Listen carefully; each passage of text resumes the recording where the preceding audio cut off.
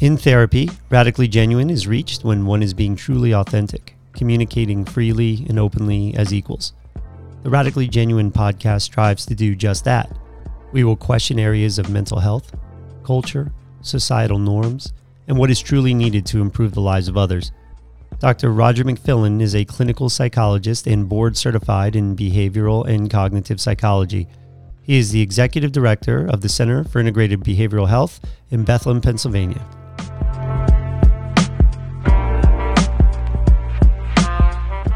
Continuing our series of self-improvement episodes of the Radically Genuine podcast, episode 10 focused on improving your sleep. Today, we discuss practical strategies on how to manage anxiety and worry. Welcome to Radically Genuine. I'm Dr. Roger McFillin, here with my co-host, Kelly. Hey, good morning. Those of you who just listened to our previous podcast know that Sean is not with us this morning, unfortunately, due to some situations that might have arisen last night with his son not sleeping. Yeah. And this is an early morning recording, and we're doing back-to-back podcasts, which sometimes has to happen. So we miss Sean today. This is actually a really important podcast for setting the stage, I think, Kel, for some future podcasts around stress, anxiety, and worry. Okay. I think we're in a fairly unique time period here.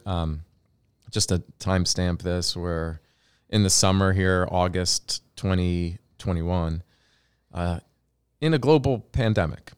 And the whole Delta variant scare is out there. And you can see the collective anxiety about society has just increased. For the most part, it's about not as much the fear that COVID is going to do great harm, although there are people out there who have great worry about it. But there's certainly, stress about the impact of these restrictions and so forth are going to have on their lives, right? And having to go through what we went through again last year. And people are looking for practical strategies on how to deal with worry, anxiety, and stress. And when people are struggling, they tend to talk to their healthcare practitioners.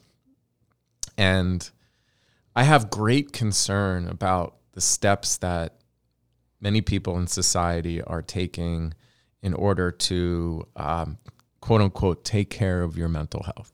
Mm-hmm. Because I think the ideas about taking care of mental health are actually harmful in a lot of ways. And certainly there's going to be great industry and opportunity for people to develop mental health treatments that are lucrative.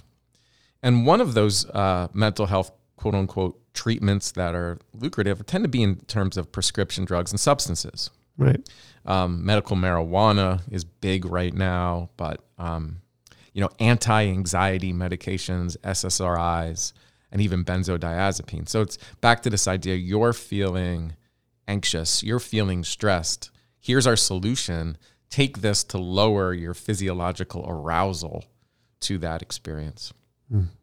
And it's created these messages out there to view your internal experiences like anxiety or stress as if it's an illness, right? So if it's an illness, then it's disordered.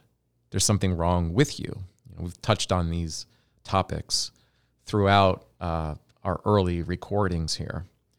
And that idea in itself is problematic because it alters the relationship that you have with your internal experience, right? So why do we feel anxious in the first place, right? Like, why do we as human beings experience this hyper-aroused state? Yeah, I hope you answer that. Well, I mean, as a layperson here who's not in the field of clinical psychology, like, how do you answer that? How do you think about that? A lot. I mean, I've said this quite a few times. This last year was very challenging. I lost my father. I don't agree with a lot of what's happening with over control, media, people only listening to one source. I'm not trying to be political, but I think that you have certain messages that were sent out that I think were inconsistent all across the board. So I think the fear and anxiety comes from people just not getting proper information and then interpreting the information completely differently. Okay, so I think you're answering the question, why are people more anxious now? But I want you to answer the original question I asked. Do you ever think about why we feel anxious? Like, why? Survival? There you go. And so it begs that question, like, can anxiety actually be an illness if the reason that we experience anxiety and stress in the first place is ultimately to benefit us? Right. Right. And I think so. This is an important distinction because it's been a shift in popular culture, right? If there is an identified illness and we medicalize it, well, then you can create drugs for it. Okay? So unless there's a medical illness, you don't make drugs for struggles in living, right? Mm-hmm. You make drugs for an illness. So you have to begin to identify what you're experiencing internally as an illness to be cured with medical interventions, which are, in today's day and age, primarily pharmaceuticals. Now, we've talked about here about the poor evidence base for this and the safety concerns. That's not for today. But I want to talk about the cultural messages of viewing your internal experience as an illness. So if our anxiety and our stress is ultimately to serve us well, then we have to understand that when we feel anxious, there's a reason, right? And unless we understand what that reason is, how do we even begin to take the steps to be able to solve it? Mm-hmm. So, for example, you were talking about the role of media and government provocation to create stress and anxiety, probably for a certain benefit, right? It could be to... They're going to call you conspiracist if you keep saying that. Well, I'll let them. I think there's a lot of people out there who are going to understand exactly what we're talking about. I agree. Right? So the design, like if threat is created, you're going to tune in more, right? Sure. Because we understand human nature, right? You want to be alert to the potential threat to protect yourself. Or with government, obviously, this leads the opportunity for more power, control, and oversight into the population, right? So the more fear that's created, then you might become more dependent upon government to be able to protect you from that threat. These are dangerous concepts in a free society, but they're one of the reasons we have to acknowledge that exist on why we're more stressed now. So to clarify, it would be if I'm fearful and anxious, I'm looking for a solution. Oftentimes I try to look for someone to give me and provide me a solution. Well, I think, it's a good question. That's not really where I'm going, right? Okay. Well, no, you're actually right? Like without understanding why you're feeling that way, right, and the ability to observe it kind of from a distance in a curious way, you attach to it. The threat is real. You're provoked, and you're going to look for ways to try to become less anxious, correct, which is to avoid the threat. So step number one, if we're talking about foundations, if you don't realize why you're anxious, you're not going to be able to solve the problem. So the examples we just talked about, being able to turn off the news, right? Being able to get back into your life out of your head and not be caught on social media, Twitter, the nightly news, because you're getting attached to all those messages that are designed for fear provocation. And it's the same thing with anything when it comes to stress and anxiety. My pet peeve is when people come in to our center or want to talk to me personally about dealing with anxiety-related problems is when they say, I'm anxious for no reason. What does that even mean? It means they just believe, or they've been conditioned to believe, that they have a chemical imbalance or they have an illness. Okay. Everybody, no matter what you feel, everything has a cause, right? Right. We might not know the reason. It could be psychological, very much, that point that you're activated and you're worried. But there could be other factors too. Lifestyle factors we've talked about, nutrition, maybe a virus. There's a number of reasons why people could feel anxious that have nothing to do with psychological reasons. medical tests are important, blood tests, thyroid, things like that. So there's always a cause. There's always a reason why you're feeling anxious. You could be withdrawing from substances. My point being is that you have to understand that in order to solve the problem. So changing your relationship to your internal experience, like anxiety or stress, is to be able to no longer talk about it as a symptom of an illness, but something that is designed to help you. And you can only solve those problems when you develop a relationship of acceptance. What does acceptance mean? First and foremost, I ask all my clients to change the way that they relate to what they're feeling. Have you ever heard this term, being anxious about your own anxiety? Yeah. Yeah. I see this. It's like that struggle. You're suffering. You feel anxious, and you're anxious that you're anxious, or you're frustrated that you're anxious. So think about what that does to the intensity of your experience. And I often talk to people in terms of like building a larger container and allowing that emotion to be there. And one of the analogies I use, you have a dog, right? We did have a dog. Passed away. And now the kids are begging for another one, yes. Are you going to get another one? Well, they're my kids, and they're very persuasive, so I would imagine that eventually we will. Even though we're putting our foot down, I'm pretty sure we're going to be getting another one. Yeah, I mean, I know you're a dog lover, so it's hard to not have a dog in your life. Yeah. But when you initially train a dog, like you have to train them to walk. And I know when I had my dog, my first dog, we struggled in that training process, and it was a male dog. He loved to sniff and like mark on jump up and down. So like he was in front of us, right? And choking himself, exactly. Yeah. And he's kind of running the show, right?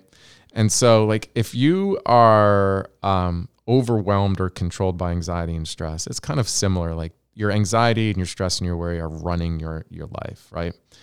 And then there's other people who have this like avoidant coping strategy of almost like denial and try not to think on anything. I think both are problematic. Like if you're trying to like ignore that the dog is there behind you, you know, ultimately you're going to get bit in the ass. And like that's what happens with people with avoidant coping with stress and anxiety. Like they don't want to think about anything that provokes fear or worry in them. And then boom, you're going to be hit with like a panic attack when you least expect it, where you become overwhelmed and you can't sleep.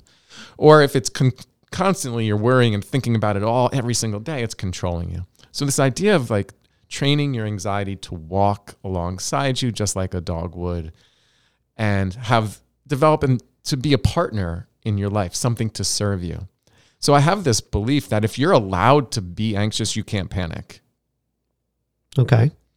Like a panic attack is the fear of the fear, right? So if you're allowed to have the sensations, if you're allowed to be anxious, if you understand why it's there, then I don't think you can have an anxiety problem. And what are the consequences of this, right? What do we see? When you develop a relationship with your anxiety, that it's okay to be there and you're able to accept it, well, then it seems to quiet down. It's free to move, right? It's not like locked away in this like little jail. And it's fighting to get out, and you're feeling it intensely physically in your body. If it's free to move, it's going to rise and it's going to fall, usually appropriate to whatever the stressor may be, right?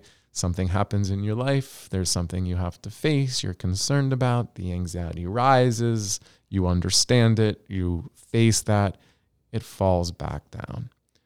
Learning to live with anxiety is an extremely important skill, because if you let that fear kind of control you and you avoid those things that are creating those worry and anxiety, you're not going to solve the problem, and you're not going to be able to learn how to regulate the emotions that are related to it. And that's what we need to be communicating and publicizing in the field of health, that we have all this great research around how to effectively manage stress and anxiety, and the messages are different. So what happens if you're turning to a substance to try to relieve that feeling, whether that substance is alcohol or weed or a benzodiazepine or an SSRI. That's the struggle, right? It's like you're turning on that struggle switch, Kelly, that can't be there and I have to get rid of it. How much of this comes from, again, with parenting, being an older parent, we'll sometimes show our anxiety with our own children in certain precarious situations. And this podcast has actually helped me cope with that. But at the same time, I think everything you said makes absolute sense, but that's some strong prefrontal cortex rationalization that a person has to go through in order to get to that point. What about children, right?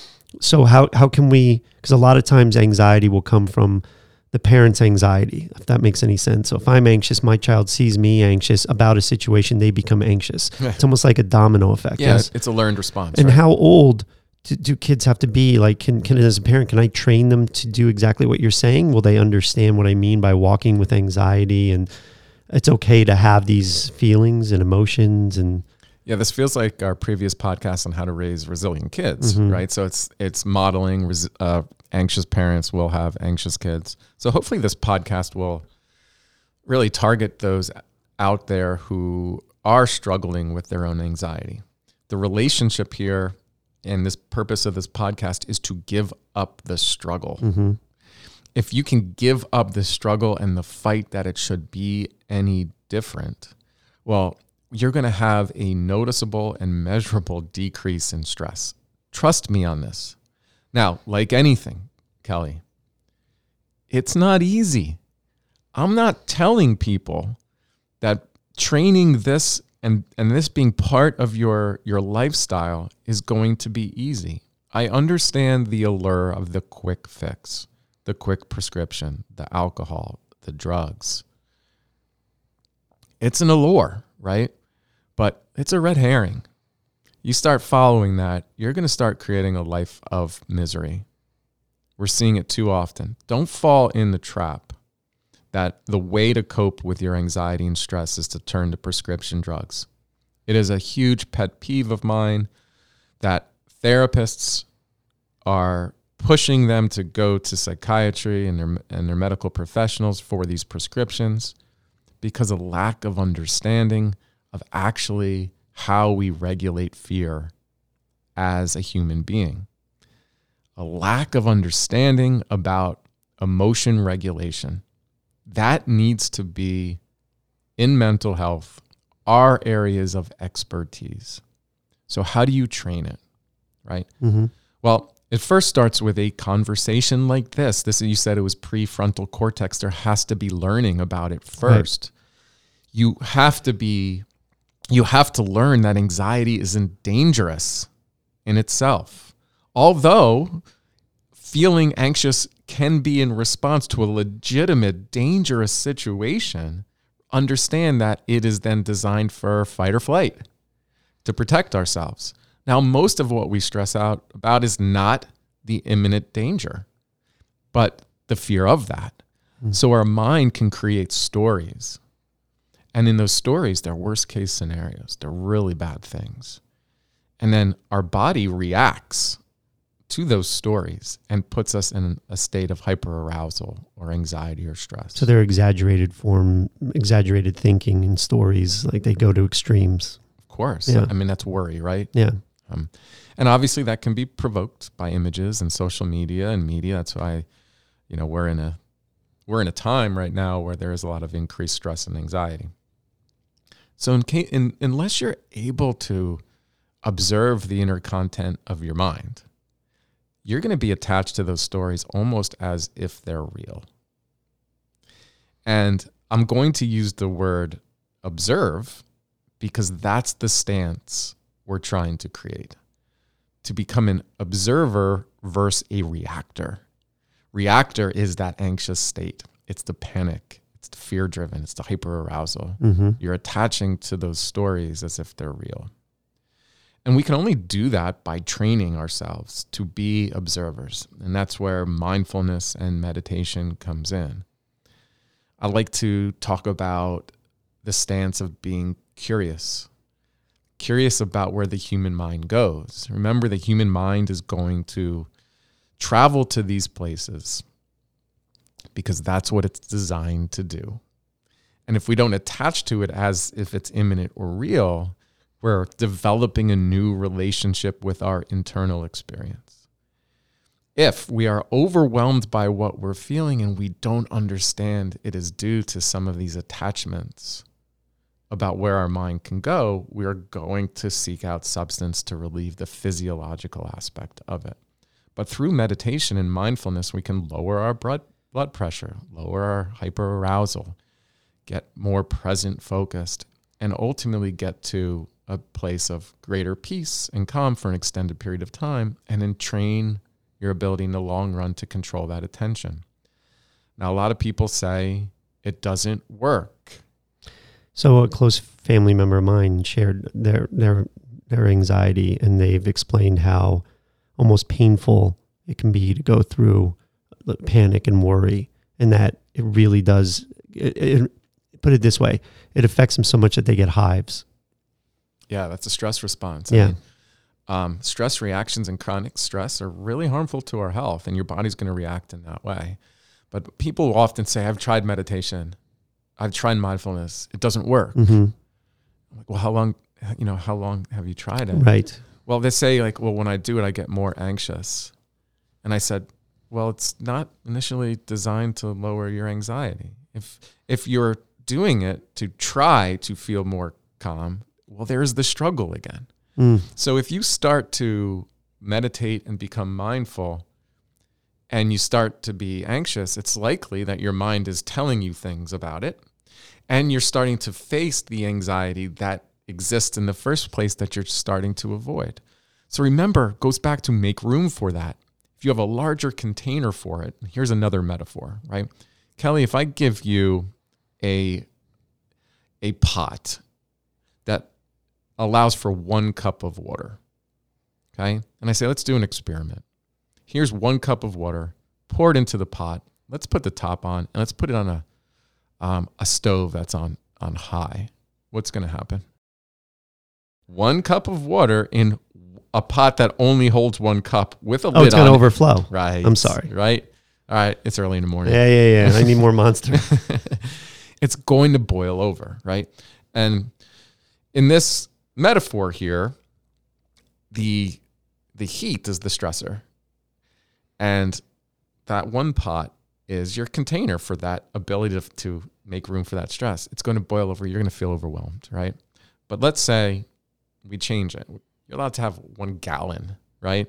Put the gallon on, put the 1 cup of water, put the top on, turn it on high. What happens? Well, everything stays in the pot. And, and it eventually evaporate, right? Mm-hmm. It's free, and it's not going to boil over. So I tell my clients, if you're allowed to be anxious, which is allowing that space to be there, well, you can't panic. You can't become overwhelmed because it's allowed to be there. That's the relationship to the anxiety. Mm-hmm. So we need to change that relationship. And most importantly, we have to train it. And so if you're allowed to sit with what you're feeling, this is a revolutionary concept in 2021. You're allowed to be stressed. You're allowed to sit with it. It'll rise. It'll fall on its own. Trust me. And so the steps that people are taking now, that quick fix, that escape, it's creating that struggle. It's creating that suffering, Kelly. And people are becoming more and more anxious. SSRIs for anxiety, quick benzo fix, alcohol, drugs. I'm not recommending it. The long-term outcomes are not good. And everything I know about emotion regulation and how to reduce fear, it's counter to it. So please, any of you therapists out there, please get your clients to train this. They can respond. It's highly effective. I see it every day. The research literature is clear. Let's start changing those messages. Taking care of your mental health and stress management technique does not mean escape, does not mean just try to lower the symptom. Let's start lifestyle, safe, evidence-based therapies. What's the takeaway from today, Kel? the takeaway from here is Yeah. that anxiety it's fine. Like it's not an actual, don't consider it like a problem, right? Yeah. Allow it to be Allow there. it to be there. Walk alongside Sure. of it. Develop acceptance with it.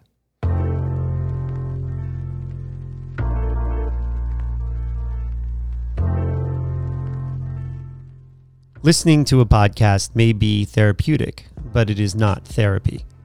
Always seek the advice of your mental health professional.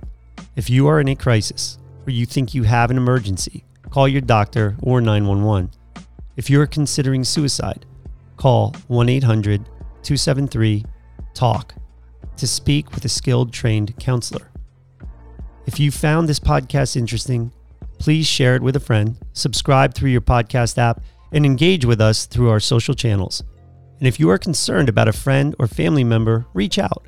The 6 magic words, "I was just thinking about you," may make their day. Thank you for listening.